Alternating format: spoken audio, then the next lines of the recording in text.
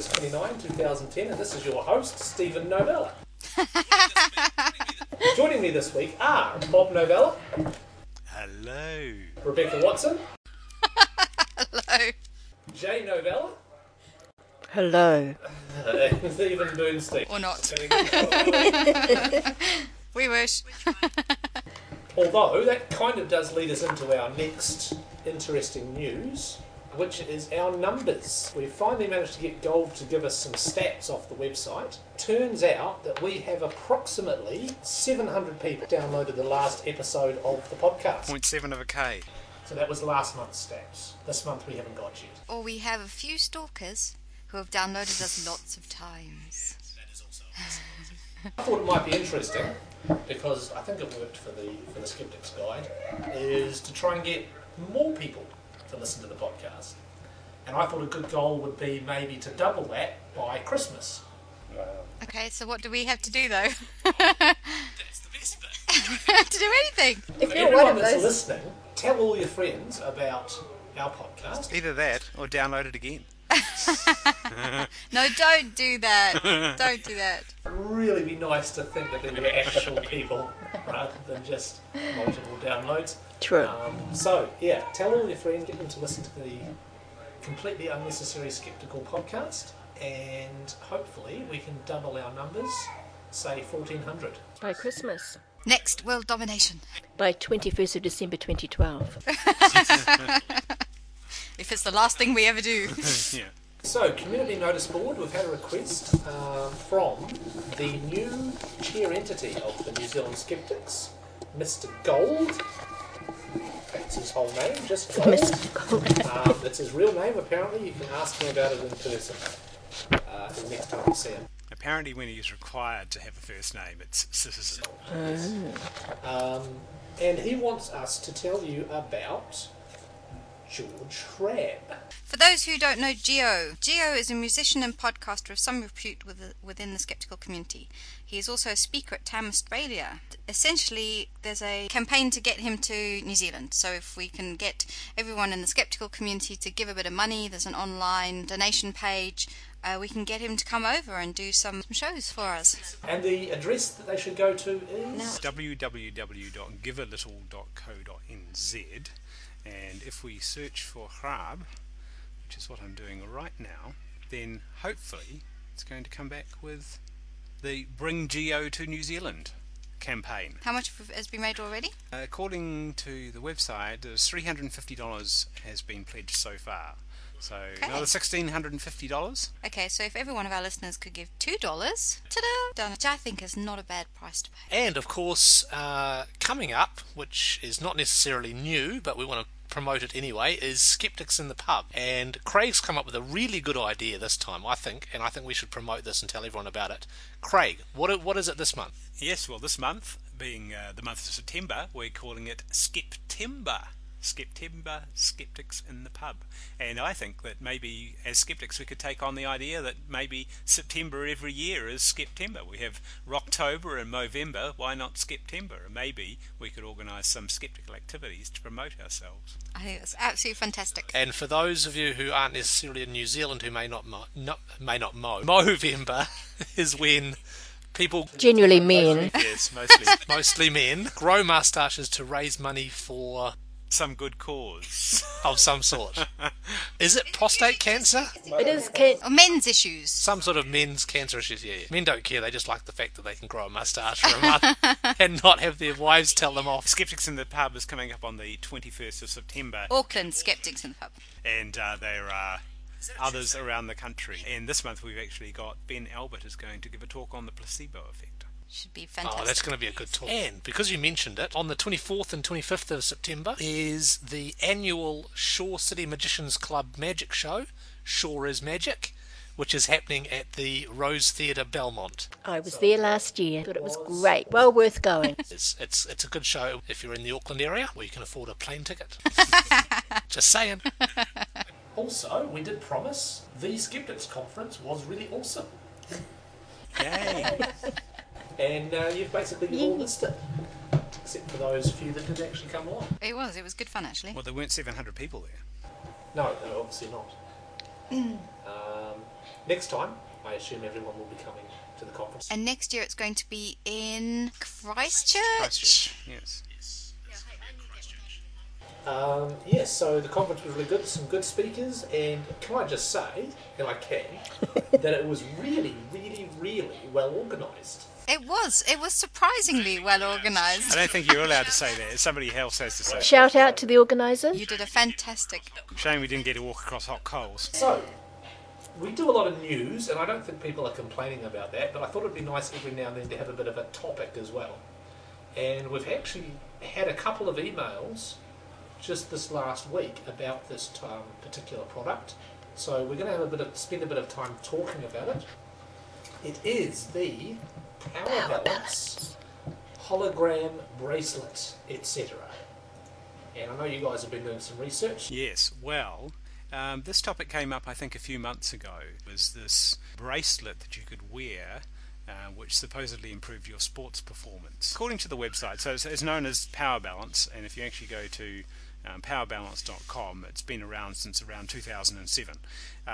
However, a few months ago, it was featured on the current affairs program in Australia, Today Tonight, and as a demonstration of its effectiveness, they went through various tests in inverted quotes, which supposedly showed that this thing worked. That they had somebody trying to resist somebody pushing down on their arm, and were more successful in doing that with the Power Balance on their wrist. And Richard Saunders from the Australian Skeptics did a bit of a debunking of that, and you can actually find that on YouTube. There's a video of that. How much are they, Craig? There's a New Zealand website, so powerbalance.co.nz. If you do go to that website, start on our webpage and click on the link. So they know the referrer.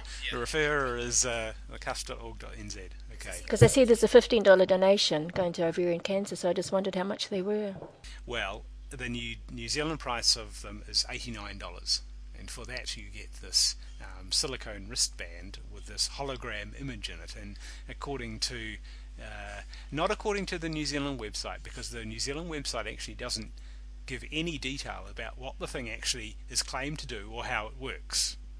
And so they seem to be carefully avoiding making any actual claims that could be bogus.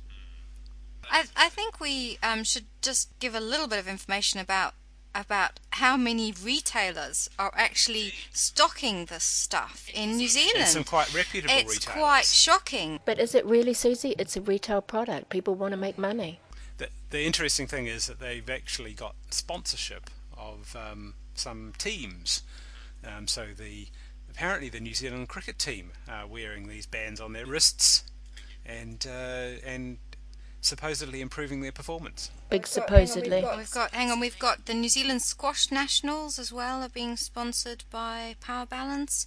We've got their official sponsors of Bay of Plenty Rugby and something else I can't read on their website. Steamers? Can't possibly be steamers. Don't know what that is. So obviously the distributor of this product is actually based in the Bay of Plenty. So the Bay of Plenty Steamers are sponsored by Power Balance, as well as the New Zealand Squash Nationals in Whakatane. Or was that Whakatane? Whakatane, yeah. Well, who are the... Oh, okay. BOP Steamers, right. God, I'm so... BOP, Bay of Plenty. I apologise. I've only lived in New Zealand a year. I'll get there. I promise. Can we also just state that they have a fabulous warning on their website? So obviously we're very clear that they make no claims. It's a wristband with a hologram on it. So, yeah, how that can affect your performance is debatable. Anyway, they have a wonderful warning on their website. I read, from time to time, counterfeit Power Balance products are offered for sale. It is unlawful for anyone to purchase or sell counterfeit Power Balance products. We are extremely vigilant in monitoring online auction websites and the marketplace, and do not hesitate to take action against anyone found importing, offering for sale, or selling counterfeit Power Balance products. Genuine products can be purchased here or from our authorised distributors list, which, as I say, is vast. Do they offer any advice as to how to tell that it's a genuine product? For example, could you test it? All they say is if you are offered counterfeit products or know of anyone importing and selling such products, please contact us. So they don't actually say how to. Perhaps the real ones have a little hologram on them. That, oh yeah, well, yeah. No, you buy the counterfeit and you don't improve, then you'll know. Right. Okay. Yeah, well, it's obviously a high profit product. But there's loads of.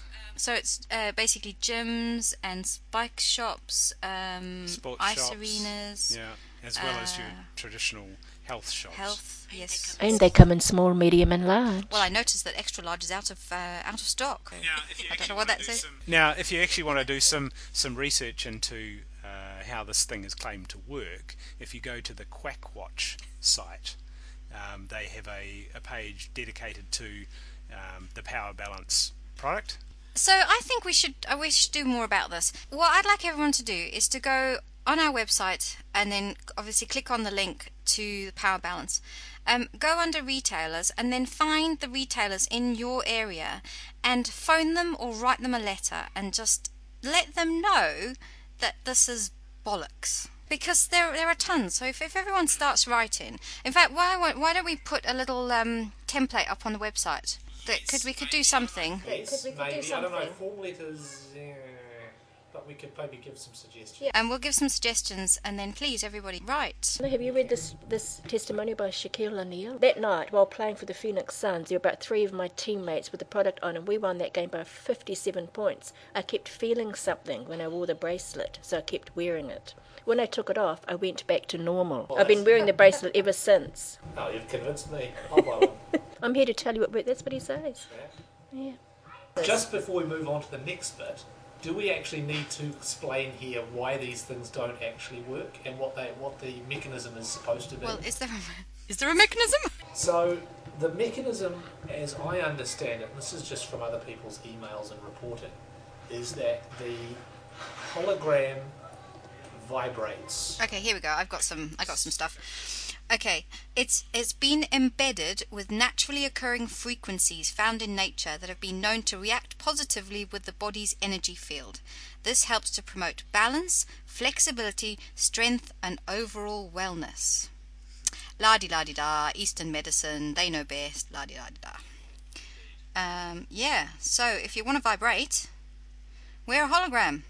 There you go. And the reason we know that it doesn't work is thanks to Richard Saunders, mostly, who did a double-blind trial on the TV show you mentioned earlier. The Today Tonight show in Australia.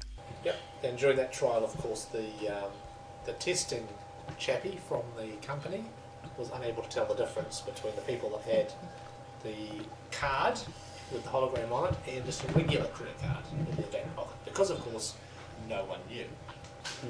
The person that did know had stepped out of the room, which is how you should conduct a trial. Apparently there are some YouTube videos showing you what the salespeople do to show you that it works. So they essentially get you to, they kind of push down on you or something, push down your arm, and then they get you to put the bracelet on, and then they push down again, and they show that you've got more resistance this time or whatever.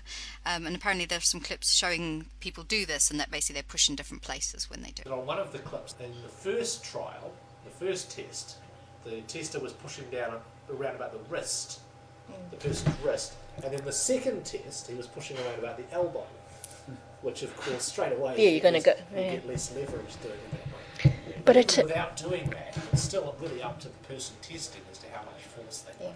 Have you ever had that done? Have you ever been to a heal? I've had that. Did it convince you? Not at all. The next thing about the Power Balance was Craig got an email. One of our valued listeners, Philip Muir, has apparently, from what I take from the email, has been in correspondence with a organisation called the Ovarian Cancer Research Foundation in the States.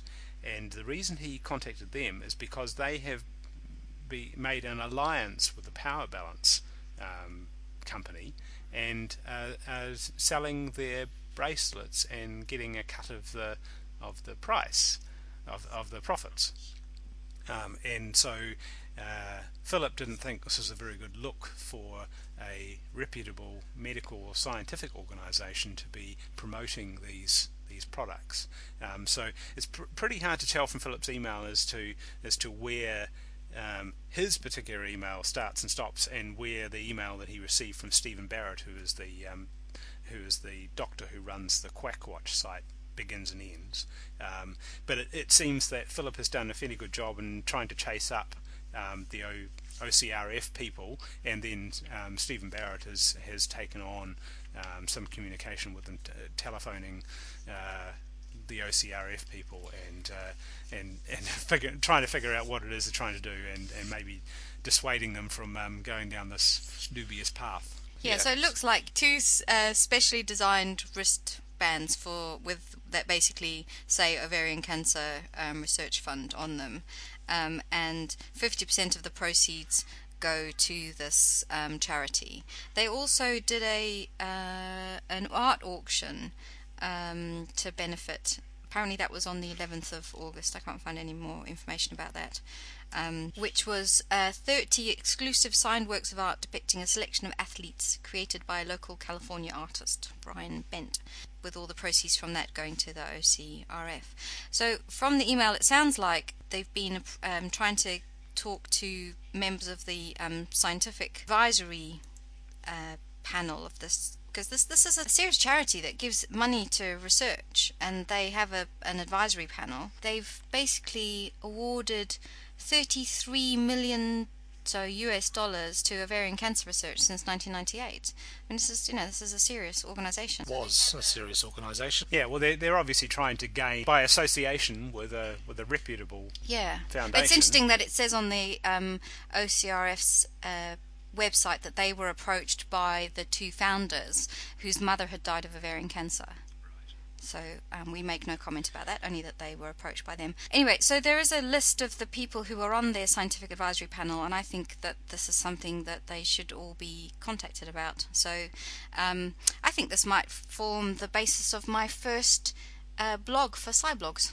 Will be about this, and perhaps getting some people to contact them. Now, there's a New Zealand link to this as well, in that if you go and look at the news on the Power Balance New Zealand site, it says that Power Balance sponsors Les Mills Beat Camp. Now, Les Mills, for those who don't know, is a gym in New Zealand, and according to the news release, which is extremely short, it says Power Balance is pleased to sponsor the Les Mills-led initiative called Beat Camp. The aim of the Beat Camp is to raise money for the Heart Foundation. Oh, so it's not like a camp where naughty kids go and get thrashed. No. That would be awesome. We've again got Power Balance trying to gain some credibility by associating with somebody who's promoting or raising money for the Heart Foundation. They've got one hell of a PR person. Indeed. Interesting tactic. Now, Susie, do you want to try out your news segment? Susie rants about the Ponsonby News. And I only think this is important because maybe we didn't state when I was ranting last week or last month or possibly the month before that the Ponsonby News, this vast publication that annoys me every month, has got 16,987 copies distributed around Ponsonby, Freeman's Bay, blah blah blah. That's more than the downloads for our podcast. Exactly. So maybe we could advertise the Ponsonby News. Well, maybe we could do a deal with the Ponsonby News, a contra advertising. See, we're promoting them on our podcast. They could promote us. I think promoting may be a little bit generous, but okay. So I guess I just want to use the opportunity to just say what annoyed me this month, and there's only 3 things that have annoyed me this month. And we won't really talk about them other than my favourite, what did we call him last time? Health correspondent, in as many brackets as you want. Anyway, he's had a few thoughts about vitamin C this time. So this is basically that people will be really much better if you have high dose IV infusions of vitamin C. And he has this quite often, it sounds like, and he's very well, and so yeah, everyone needs to do that. And this was in the news quite recently. It was, because on 60 Minutes yes. on TV3 last week, I believe it was, there was a story about a guy who was dying from some... This isn't the guy we were talking about last time, is it? No. So the ones last time were about cancer. Melanie Reid did a story on 60 Minutes about this guy who was dying, and the family insisted that he got He these got high dose vitamin IV. C. Oh, is that the one that they were going to take Yes. last? Yeah, Yes. No, he we'll needs do that. it. Yeah, that's Yeah. right. I saw that. But what was interesting, Yeah, well, he survived. He survived. He Of course he survived. They gave him high dose vitamin Yeah, C. but there was no explanation in the story as to why the family was so insistent. One of the reasons he got treatment was because the family brought in a lawyer, and the lawyer kind of, they were going to do something hideous to the hospital, I guess. Were the hospital trying to stop him or saying that it wasn't? No, this man was dying. He was on life support. I think that it sounds like the He had swine flu. That's right. he had He swine flu. So he had pneumonia from swine flu. And he was dying, and I think the doctors must have wanted to turn off his life support. Anyway, the family have read about this amazing miracle cure of intravenous vitamin C infusions, and so they obviously tried to get the doctor to do it, and the doctor said no, and so they got this lawyer involved, who then they got it done. And I say unfortunately, but obviously it's not unfortunate that he survived, but he did survive, and so now this has become the, oh my God, why don't we give everybody who's dying in hospital high dose vitamin C? Now, just stop me if I'm wrong here, but high doses of vitamin C can be dangerous as well. There is a limit to how much you can have before it becomes a problem. I haven't done enough reading on this to know what that Well, vitamin C is water soluble, not fat soluble, so you can oversaturate yourself with it. Right. Yeah, but you will get diarrhea. There's been some interesting research quite recently about why it might be beneficial to cancer patients. But this man did not have cancer, this man had pneumonia. And so the thought that this is going to actually be able to kill swine flu is dubious at best. And people make miraculous recoveries. That's kind of what happens. The interesting thing was that they didn't just give him this high dose of vitamin C. There were some other things they did in conjunction with this, like they changed his position on the bed and so on, and caused and so who knows what the cause was, but I think it's a dangerous path to go down, that people can bring in the lawyers and say, well, you must do this, and well, you have no medical training, but we want you to do this. And I guess from a human aspect, say, well, if this guy is going to die, and then what's the harm in trying this? But even so, it seems like a slippery slope. Well, of course, the harm is now where people are going to think that it works, and now they're not going to want and they're going to maybe do antivirals this or antibiotics. instead of other they're things. going to be wanting, And I think what was bad about the coverage of this in the media was that they didn't. They basically got the lawyer to comment on this effective treatment, not the medical establishment. So that was just bad. Anyway, Bad okay. reporting. Surprise. So my favourite person starts talking about vitamin C and how great it is, and there you go. La la la. The other two bits and pieces in the Ponsonby News this month are a day of transformation with Caroline Miss Mice, which unfortunately we missed. It was yesterday at the Langham for could have been $195, and you can find out.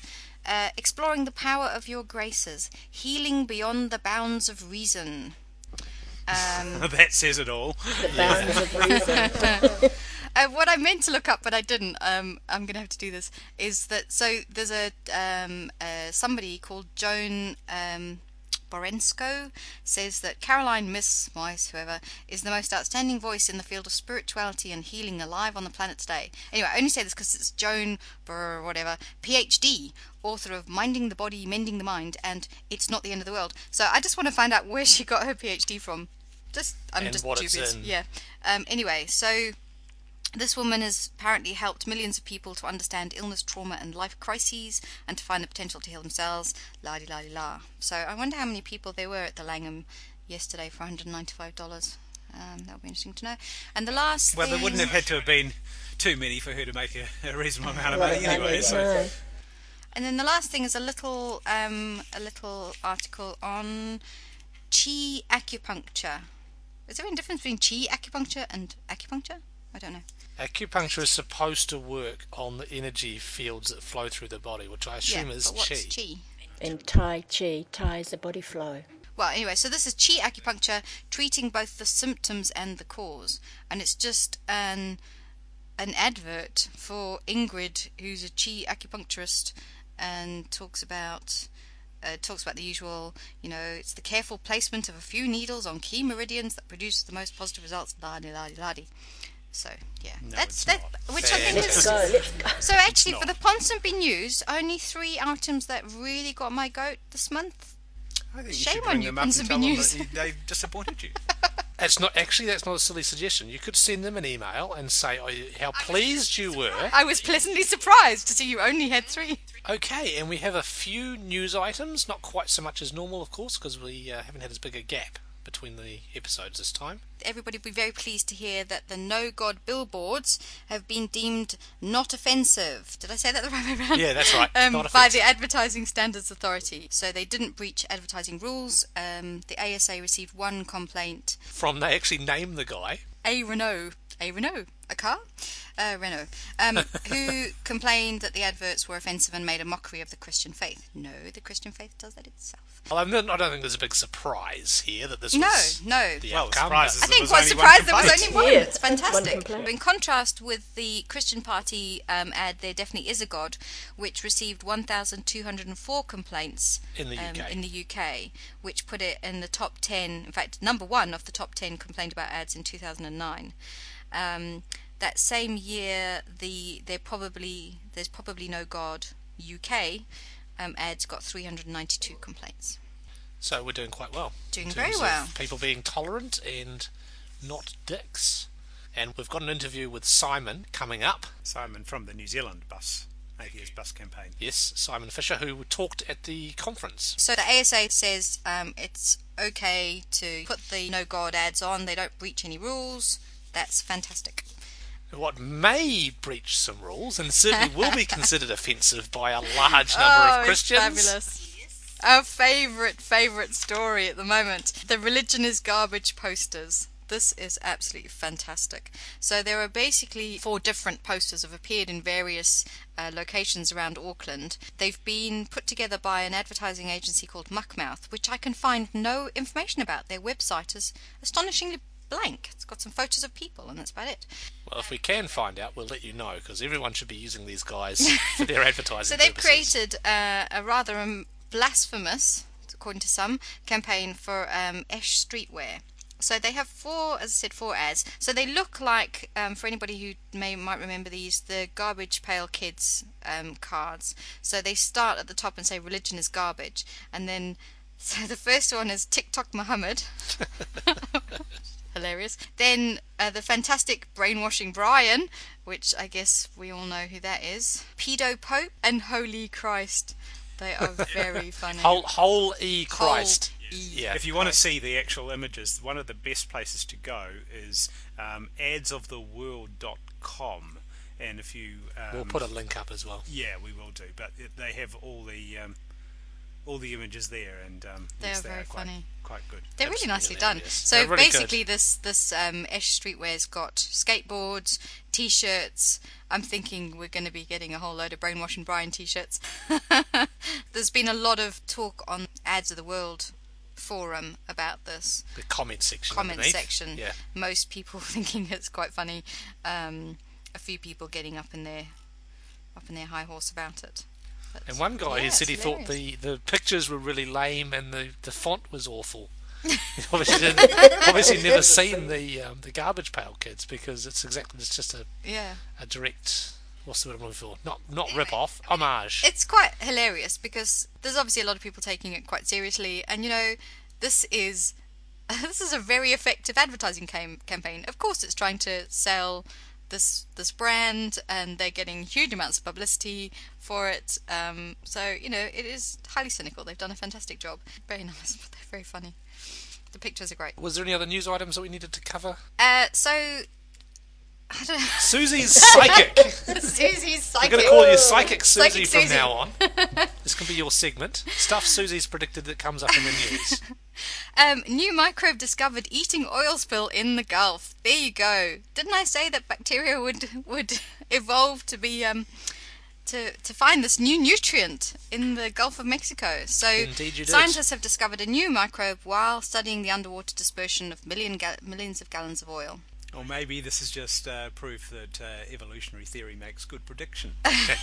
Yeah. So basically, they found a new microbe that can chomp on Nom's oil. on oil. And I guess they'll be analysing the genome of this bacteria to see how it came to evolve this ability. There are bugs that degrade jet fuel. There are bugs that, this is what they do. If Diesel it's a bug. I source, saw an article about that a yeah, few years it's ago. basically if it's a source of nutrients, they're really good at this. I mean, I guess this is basically something that can live in cold water. So this may well be something new, but yeah. So my question is, do they have plans to somehow mass produce this bacteria and put more of it in the area where they need to clean up the oil? Then I guess they must be thinking about that. Someone will be thinking about that. I guess you just if you can isolate it and find how it, grow it in the lab and then presumably dump it back in the water. And I mean, also, they wouldn't of be course, modifying it in having any way. stocks of it somewhere. Then you could then just put it whenever into... there's an oil spill, just dump a bit of this stuff in, and I guess the thing that's interesting about this one is that it manages to do this job without depleting oxygen in the water.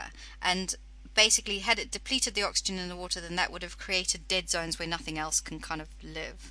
And what was interesting about this organism is that it chomps on the oil but doesn't create this dead zone. So that is interesting because it doesn't need to bind stuff with oxygen to produce energy. Isn't that how it basically works? I don't know. I'm going to have to go and do some reading on this one. It looks quite interesting. I can't find anything about whether it's been published or anything. All we found is something on Associated Press, so we need to go and have a look at it. Oh, it's been reported on Science Express. Well, maybe we'll do a follow-up next month should. if there's still stuff happening. It's like Susie Strikes. So, success rate so far of 100%. What's your next prediction, Susie? My next prediction is that helium's going to run out. I don't think that Oh no, that wasn't my prediction, somehow. was it? So tell us Sorry. about that No, article. you need to make it less specific. Like there'll be some gas that's going to be in shortage in the next few years. Okay. And no doubt someone's going to go back through all our past episodes as well and just write down all of the predictions you've made. So there was a profile of Robert Richardson in New Scientist a few weeks ago, and so he won a Nobel Prize in 1996 for his work on superfluidity in helium, and he's a prof at Cornell in New York. And what was really interesting about this little 1-minute interview with him is basically finding out that helium is running out. And this is quite serious. It is quite serious because not only will we not have any helium balloons for birthday parties, but actually helium is really important for loads of stuff. So basically cryogenics, MRI machines, what else do they mention? Help me out here, Craig. Well, I'd heard that NASA uses it for cleaning engines. Yeah, there's But loads the of problem stuff. is that it's the cost of it is dictated by an act that the US government has that says that they have to sell off their reserves, or that they have to sell off the land that the helium reserve is under by 2015, and therefore the price is dictated by that. So basically what happened was in 1925 the US government established the National Helium Reserve, and it's basically 1 billion cubic meters stored near Texas. And what we really have to get to the bottom of is why in 1996 Congress passed an act requiring that this reserve, which represents half of the Earth's helium stocks, has to be sold off by 2015. I mean, this is just... So his argument clearly is that, because they're flooding the market, helium's too cheap, and so it's not being treated as the precious resource that it is. And it can't be manufactured. Yes, so that's a really important thing to say. It cannot be manufactured. It's Well, used for loads of really important things. You can manufacture it if you have a sun, But not by us Can't be in our economically present, manufactured. yeah, in our present technology. but basically loads of companies just have had no incentive to be looking after the helium. Yeah, so this is really scary. And what he says is basically we need to do something about this, and we need to let the free market decide how much helium should cost. And if that means a helium balloon is $100, then so be it. But why the hell is the US government selling off all the helium? What's that all about? Anybody know? Let us know. Really, really interested Write to it know what in that's all and tell about. us. You know what you can manufacture, though, which you could use in kids' party balloons instead, is hydrogen. Right. So we're okay for kids' parties. Got that sorted. It'd be I'm good. just saying. It'd be good near the birthday cakes where they're Yes, going to blow out the boom. candles. Have a puff on hydrogen and then blow out the candles. That would be cool. Craig, you wanted to talk about the cancer cap. Well, we just wanted to give a brief bouquet to the reporting on Campbell Live one night this week. They had an article about a cryogenic cap that cancer sufferers can wear when they're having chemotherapy, which supposedly is able to prevent hair loss. And so the article was quite good, and it was quite balanced in that they had the usual testimonials from the people who it had helped, but also they had the other side of it from the oncologist at the hospital, so explaining why they couldn't necessarily recommend its use. But also explaining why she had some concerns that it indeed. might be dangerous. Yeah. So it was really reasonably good. well balanced, and in that it gave enough time for the medical. Yeah, they didn't cut her short at all. Yeah. Okay, well done, TV3. So we're going to play 2 interviews this week, assuming I can get them both working. First interview is with Simon Fisher, who is the mastermind behind the New Zealand No God bus ads. And we're here at the New Zealand Skeptics Conference 2010, and we're talking with Simon Fisher. And Hi, guys. Simon Fisher, why are you here? I'm here to talk about the atheist bus Or campaign. the lack of bus. The atheist lack of bus. The atheist billboard campaign, I should say. I've been one of the organisers, and I've been the spokesperson. But yeah, there's a small team of us that's brought this together, and yeah, it's been really good. Yes, it has actually, and I have to say I consider myself part of that small team, although I haven't had much input. I have been part of the mailing list, and I have thrown out a few ideas from time to time. So it's been quite interesting to watch that progression as it's evolved and come to almost to fruition. So, give us a bit of a background. Let's assume everyone knows about the atheist bus campaigns, and they can look that up. How did the New Zealand one get started? Well, back in January 2009, right at the start of the year, there was a few comments about the possibility of bringing the UK campaign to New Zealand on the NZ Skeptics mailing list. And around that same time as well, I got in contact with the Humanist Society based in Wellington, and I basically said, is anyone doing this at the moment? Is anyone working on bringing it here? I'm keen to be involved. And yeah, we got together for some coffee meetings, and slowly over the year of 2009, it took a while, but we gradually got ourselves organised and tried to get buses out there around early December. So you raised $20,000 more or less straight away, We raised $20,000 in 5 days. and you were expecting what, 10? Yeah, we originally just went for 10, keep it realistic, but the first donation target got beaten in less than 36 hours, I think, so we decided to set a more realistic one. Do you know how many donors you had? Not exactly. I think there was around 700 or 800. So you had some problems getting the ads on buses, obviously. Yeah, just as we were about to launch, about to sort out the fine details, NZ Bus got back to us and said, no, we're not going to run the ads. And they didn't really give us good reasons, but they talked about the ads as being divisive and controversial, and talked about possible risks to their property and their drivers. So they basically denied us to run the ads, and from there we launched a complaint with the Human Rights Commission as a possible discrimination charge against NZ Bus. And how's that working out? It's a slow process, that's for sure. It's been 5 months now since we launched that, and it's still ongoing. Basically, the first step of that process is to get legal representation from the Office of the Human Rights Proceedings, and after that we're going to hopefully start a legal case against them. And in the meantime, you've been running some billboard ads instead. Yeah, we decided that the whole process with NZ Bus was just taking far too long, and people were contacting us and saying, hey guys, what's up, what's happening with this, where's the ads? So we decided to give people what they wanted, some atheist advertising, and billboards were really the next logical choice because they were big, out there in public, and so we decided to spend half the money on billboards in Auckland, Wellington and Christchurch. And they're up at the moment. I'm sure many of your listeners have seen them. So can you give us roughly the locations, just in case people want to go out and have a look? You've got Christchurch, Wellington and Auckland. I'm not too familiar with the Christchurch and Auckland locations, but the Wellington ones, there's one on Bulcott Street, there's one on Willis Street, and there's one near the end of Manners Mall. But the billboards are changing all the time. We got a good deal with the billboard company Roadside, but that also means that if another customer wants to use that site, our billboard will get replaced temporarily, so they might be up and down. So how many have you got in each city? 3 in each city. And how long are we hoping they're going to be up for? Hopefully as long as they can, basically. It's a bit fluid with our arrangement with Roadside, the billboard company, but yeah, we're going to leave them there for a few months.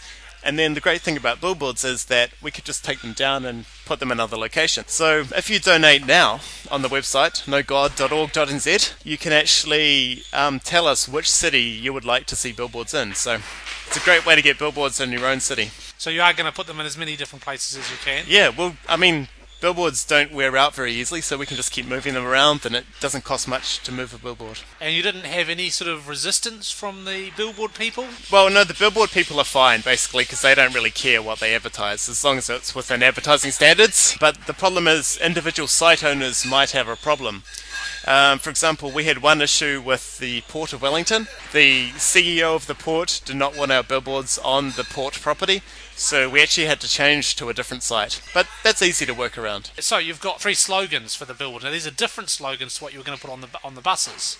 Yes, we decided that the "There's probably no God, now stop worrying and enjoy your life" slogan had already been out there in the public eye for 6 months at this stage, and it had already built up enough recognition. So it gave us a great opportunity to expand the campaign and explore some different ideas of atheism and free thinking and rationalism, etc. So through the help of the New Zealand public, and I'm sure some people from around the world, we got people to submit possible ideas for new slogans, and we ended up with over 900 possible slogans that we really wanted to get down to about 3. So you had a billboard generator on the website. Yep. People submitted ideas, and then you had a vote. Yeah, in the group we basically got all the ideas, weeded out the obvious unsuitable ones. Tell us one of the unsuitable ones. God is a dick, or, just 15-year-olds having a laugh. And some of the submissions were, of course, by religious people saying the exact opposite. Yeah. And I think it was a fairly obvious choice. By the time I'd got to the thing to have a look at the options and had a vote myself, I think it was already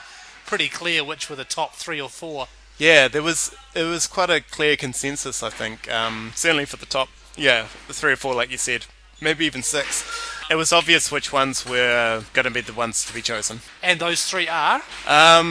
First one is "Good without God, over 1 million Kiwis are." Another one is "In the beginning, man created God." And the third one is "We are all atheists about most gods. Some of us just go one God further." And that's probably the longest one. It's also the most complex. I think on a news piece they did on Good Morning, I think the TV1 show is, and one of the reporters went out and asked people in Christchurch what the slogan means. And I'm not sure how many people she asked and how many people she showed, but all the people she showed were people that did not understand the slogan, and they were like, "What?" But so that's they just okay. Didn't get it at all. Well, I'm sure some people got it, and she just didn't show that on TV. But I think it is one of those slogans that requires a bit of thought, and if you got confronted with it on the street by a journalist, you might be a bit taken back. You might be like, not "What?" prepared for the question. Yeah. And of course, that is more or less the point, isn't it? Yeah, it's good if we have these slogans that get people to think. So if we have a bit of a complex slogan, I mean, that's fine. The others are relatively simple.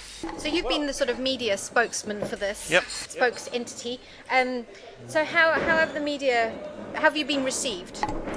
Mostly positively. I mean, the media interested in stories like this that have an element of controversy and, 2 sides that are quite polarized. So it's been quite easy to sell it to the media. But, I mean, on the shows that allow more discussion from the hosts, such as Good Morning, where Paul Henry sort of dug into us a bit, during the recent media wave where we launched the billboards. I think he called us lunchtime celebrities or something like that, which is fair enough, I mean, from his point of view. Coming from a breakfast show host, I'm not sure that's much of an insult. And it's Paul Henry, you've got to expect that stuff. And that's fine. I can understand how he wouldn't maybe fully grasp the reasons why we're doing this campaign, and, he's got to have his own. For people with no vested interest, it certainly probably does seem a bit baffling. Yeah. Why the hell would you bother Yeah. telling everyone that you're an atheist? I mean, isn't that kind of defeat the purpose of being an atheist? Yeah, and I mean the main reason has always been to get people to think and to get these sorts of topics out there in the New Zealand public further. And at the end of the day, it is not meant to be. These slogans are not meant to be like grand sweeping statements about how to live your life or anything like that. They are ultimately meant to be a bit of fun and just to get people to think about these sort of more philosophical topics. Yeah, and I don't want to call it a contradiction, but you did almost trip yourself up when you were talking. You said on one hand you said the slogans are out there designed to get people to think, and then on the other hand you criticised some local religious bloggers for over-analysing the billboards. Now that's probably not a proper contradiction per se. I think it's a very valid point. And I mean, yeah, and when you're doing stuff like this, I think it's very easy to contradict yourself. But I guess the point is, what I was saying there is that those bloggers were going far too far in analysing the actual textual content of the statements themselves, as opposed to thinking of just the sort of more simple concept meaning behind the statement. All right. Well, thank you very much, Simon. It's been awesome listening to you. Thank you for coming along to the Completely Unnecessary Skeptical podcast. Thank you. This program is brought to you by Pop Hayden's Amazing Miracle Oil, available on our website at pophayden.com. And now we've got a short interview with our new sponsor, Pop Hayden, manufacturer of Pop Hayden's Miracle Oil. And I'm here now again at the Magic Convention in New Zealand with our new sponsor, Pop Hayden. Pop, welcome to the It's a pleasure to be here. I've really enjoyed myself. And you, of course, are selling your Miracle Oil, and we're proud to accept your large sums of money to fund our podcast. We're very happy with the sales we've had of the Amazing Miracle Oil. And, we feel like we're gaining a customer a minute. And, of course, as I probably gave away by mentioning the Magic Convention, you are not, in fact, a Seika Oil salesman. By trade, legitimately? Yes, I am. Exactly. We actually sell the oil. We sell it online on our website, pophayden.com. So, essentially, what is it? It's obviously it's a gimmick. It's a what do you call it? It's a fun little giveaway. No, we sell the oil. That's the whole point of the show. We're selling the oil. Medicine show, the tickets are just about free, but we get to advertise and sell our product. Okay. We have ladies go through 4 times during our medicine show. We have ladies going through the audience with cigarette trays selling the medicine and our various other products. And we actually sell these 2-ounce bottles of baby oil for about $8 a piece. We sell lots of them. Okay. and that's legal? You get away with that? Yeah. Why wouldn't it be legal? It's 100% pure baby oil. Sure. Okay. No and we don't make any claims. It's not a cure-all. It's a treat-all. It can be used to treat just about any disease in existence. Treat, yeah.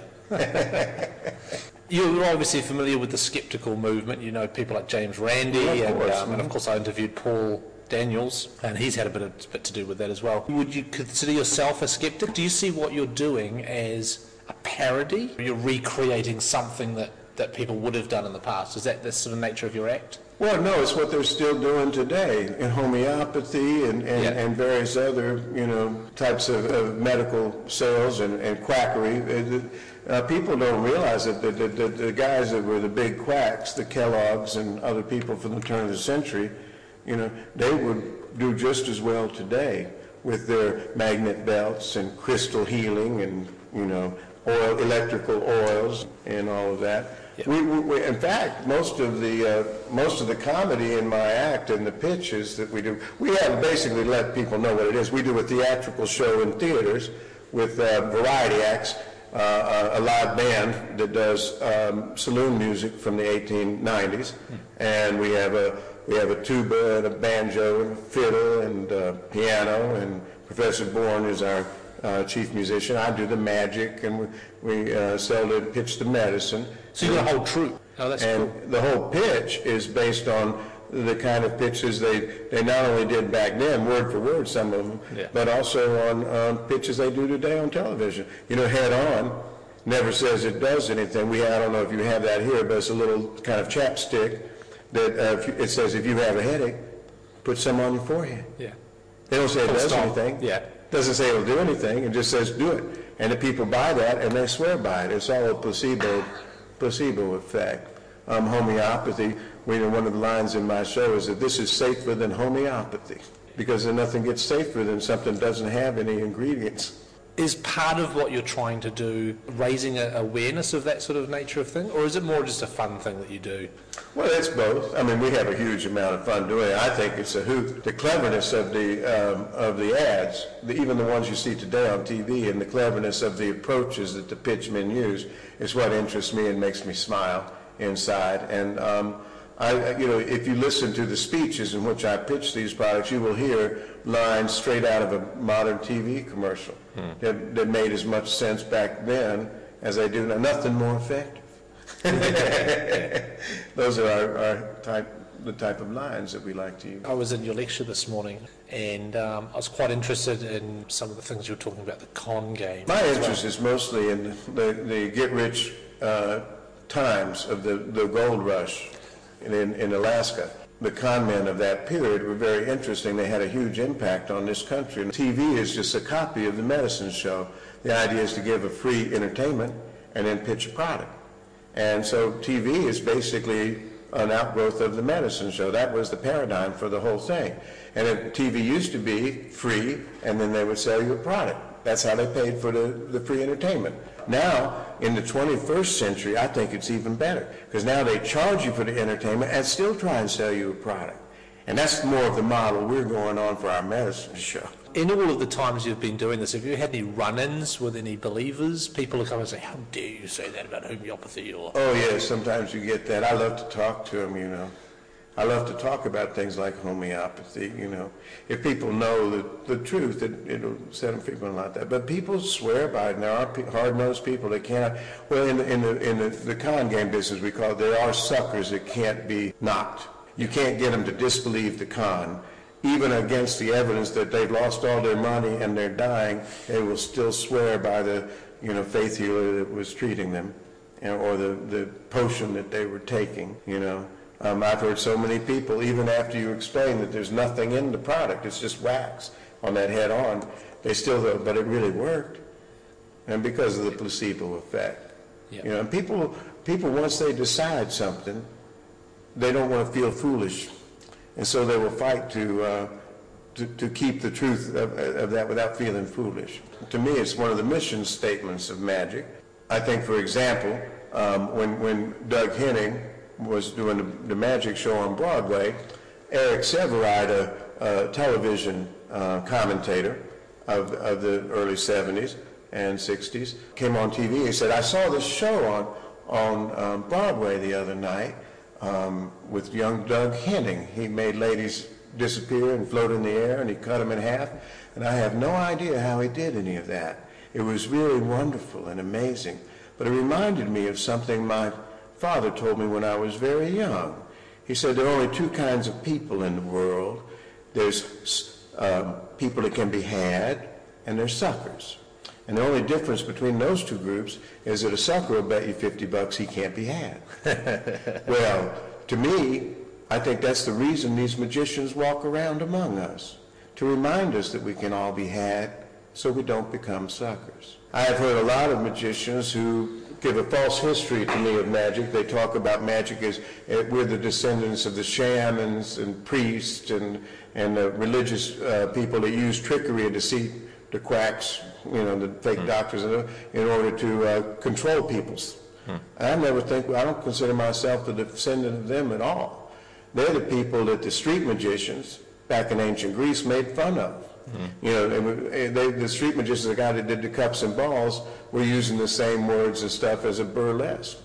Seneca said, when I see one of these Dyson Cup people performing on the streets doing these wonderful magic tricks, I love it. It excites me. I find it's very fascinating. But whenever I learn how a trick is done, I lose all interest in it. Well, that's a very modern approach. I think back if that was in 100 A.D.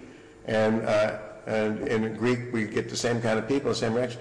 To them, magic was a burlesque of the street swindlers, the medicine potion sellers and the priests. They use the same kind of fake Latin sometimes to, later in the Middle Ages, to burlesque the priest and the mass and stuff like that. So I think that the magicians, the real performers, were always, for the most part, different from the charlatans. They were burlesque of the charlatan and intended to be a burlesque of the charlatans. And the magician is the one that tries to bring down the real charlatans. There's the theater of the impossible. The theater of the impossible is whenever we involve anything that's fantasy and the impossible, fairies, Peter Pan, Harry Potter, all that, and they don't try to prove that the magic is real. If they use a magic trick, it's just as a special effect. If you chop a head off on a guillotine on stage during Tale of Two Cities and it's too realistic, people will come right out of the story and go, what the heck, what was that all about? How'd they do that? And they're ripped right out of the story. It ruins the play. Same thing if Peter Pan would fly like David Copperfield,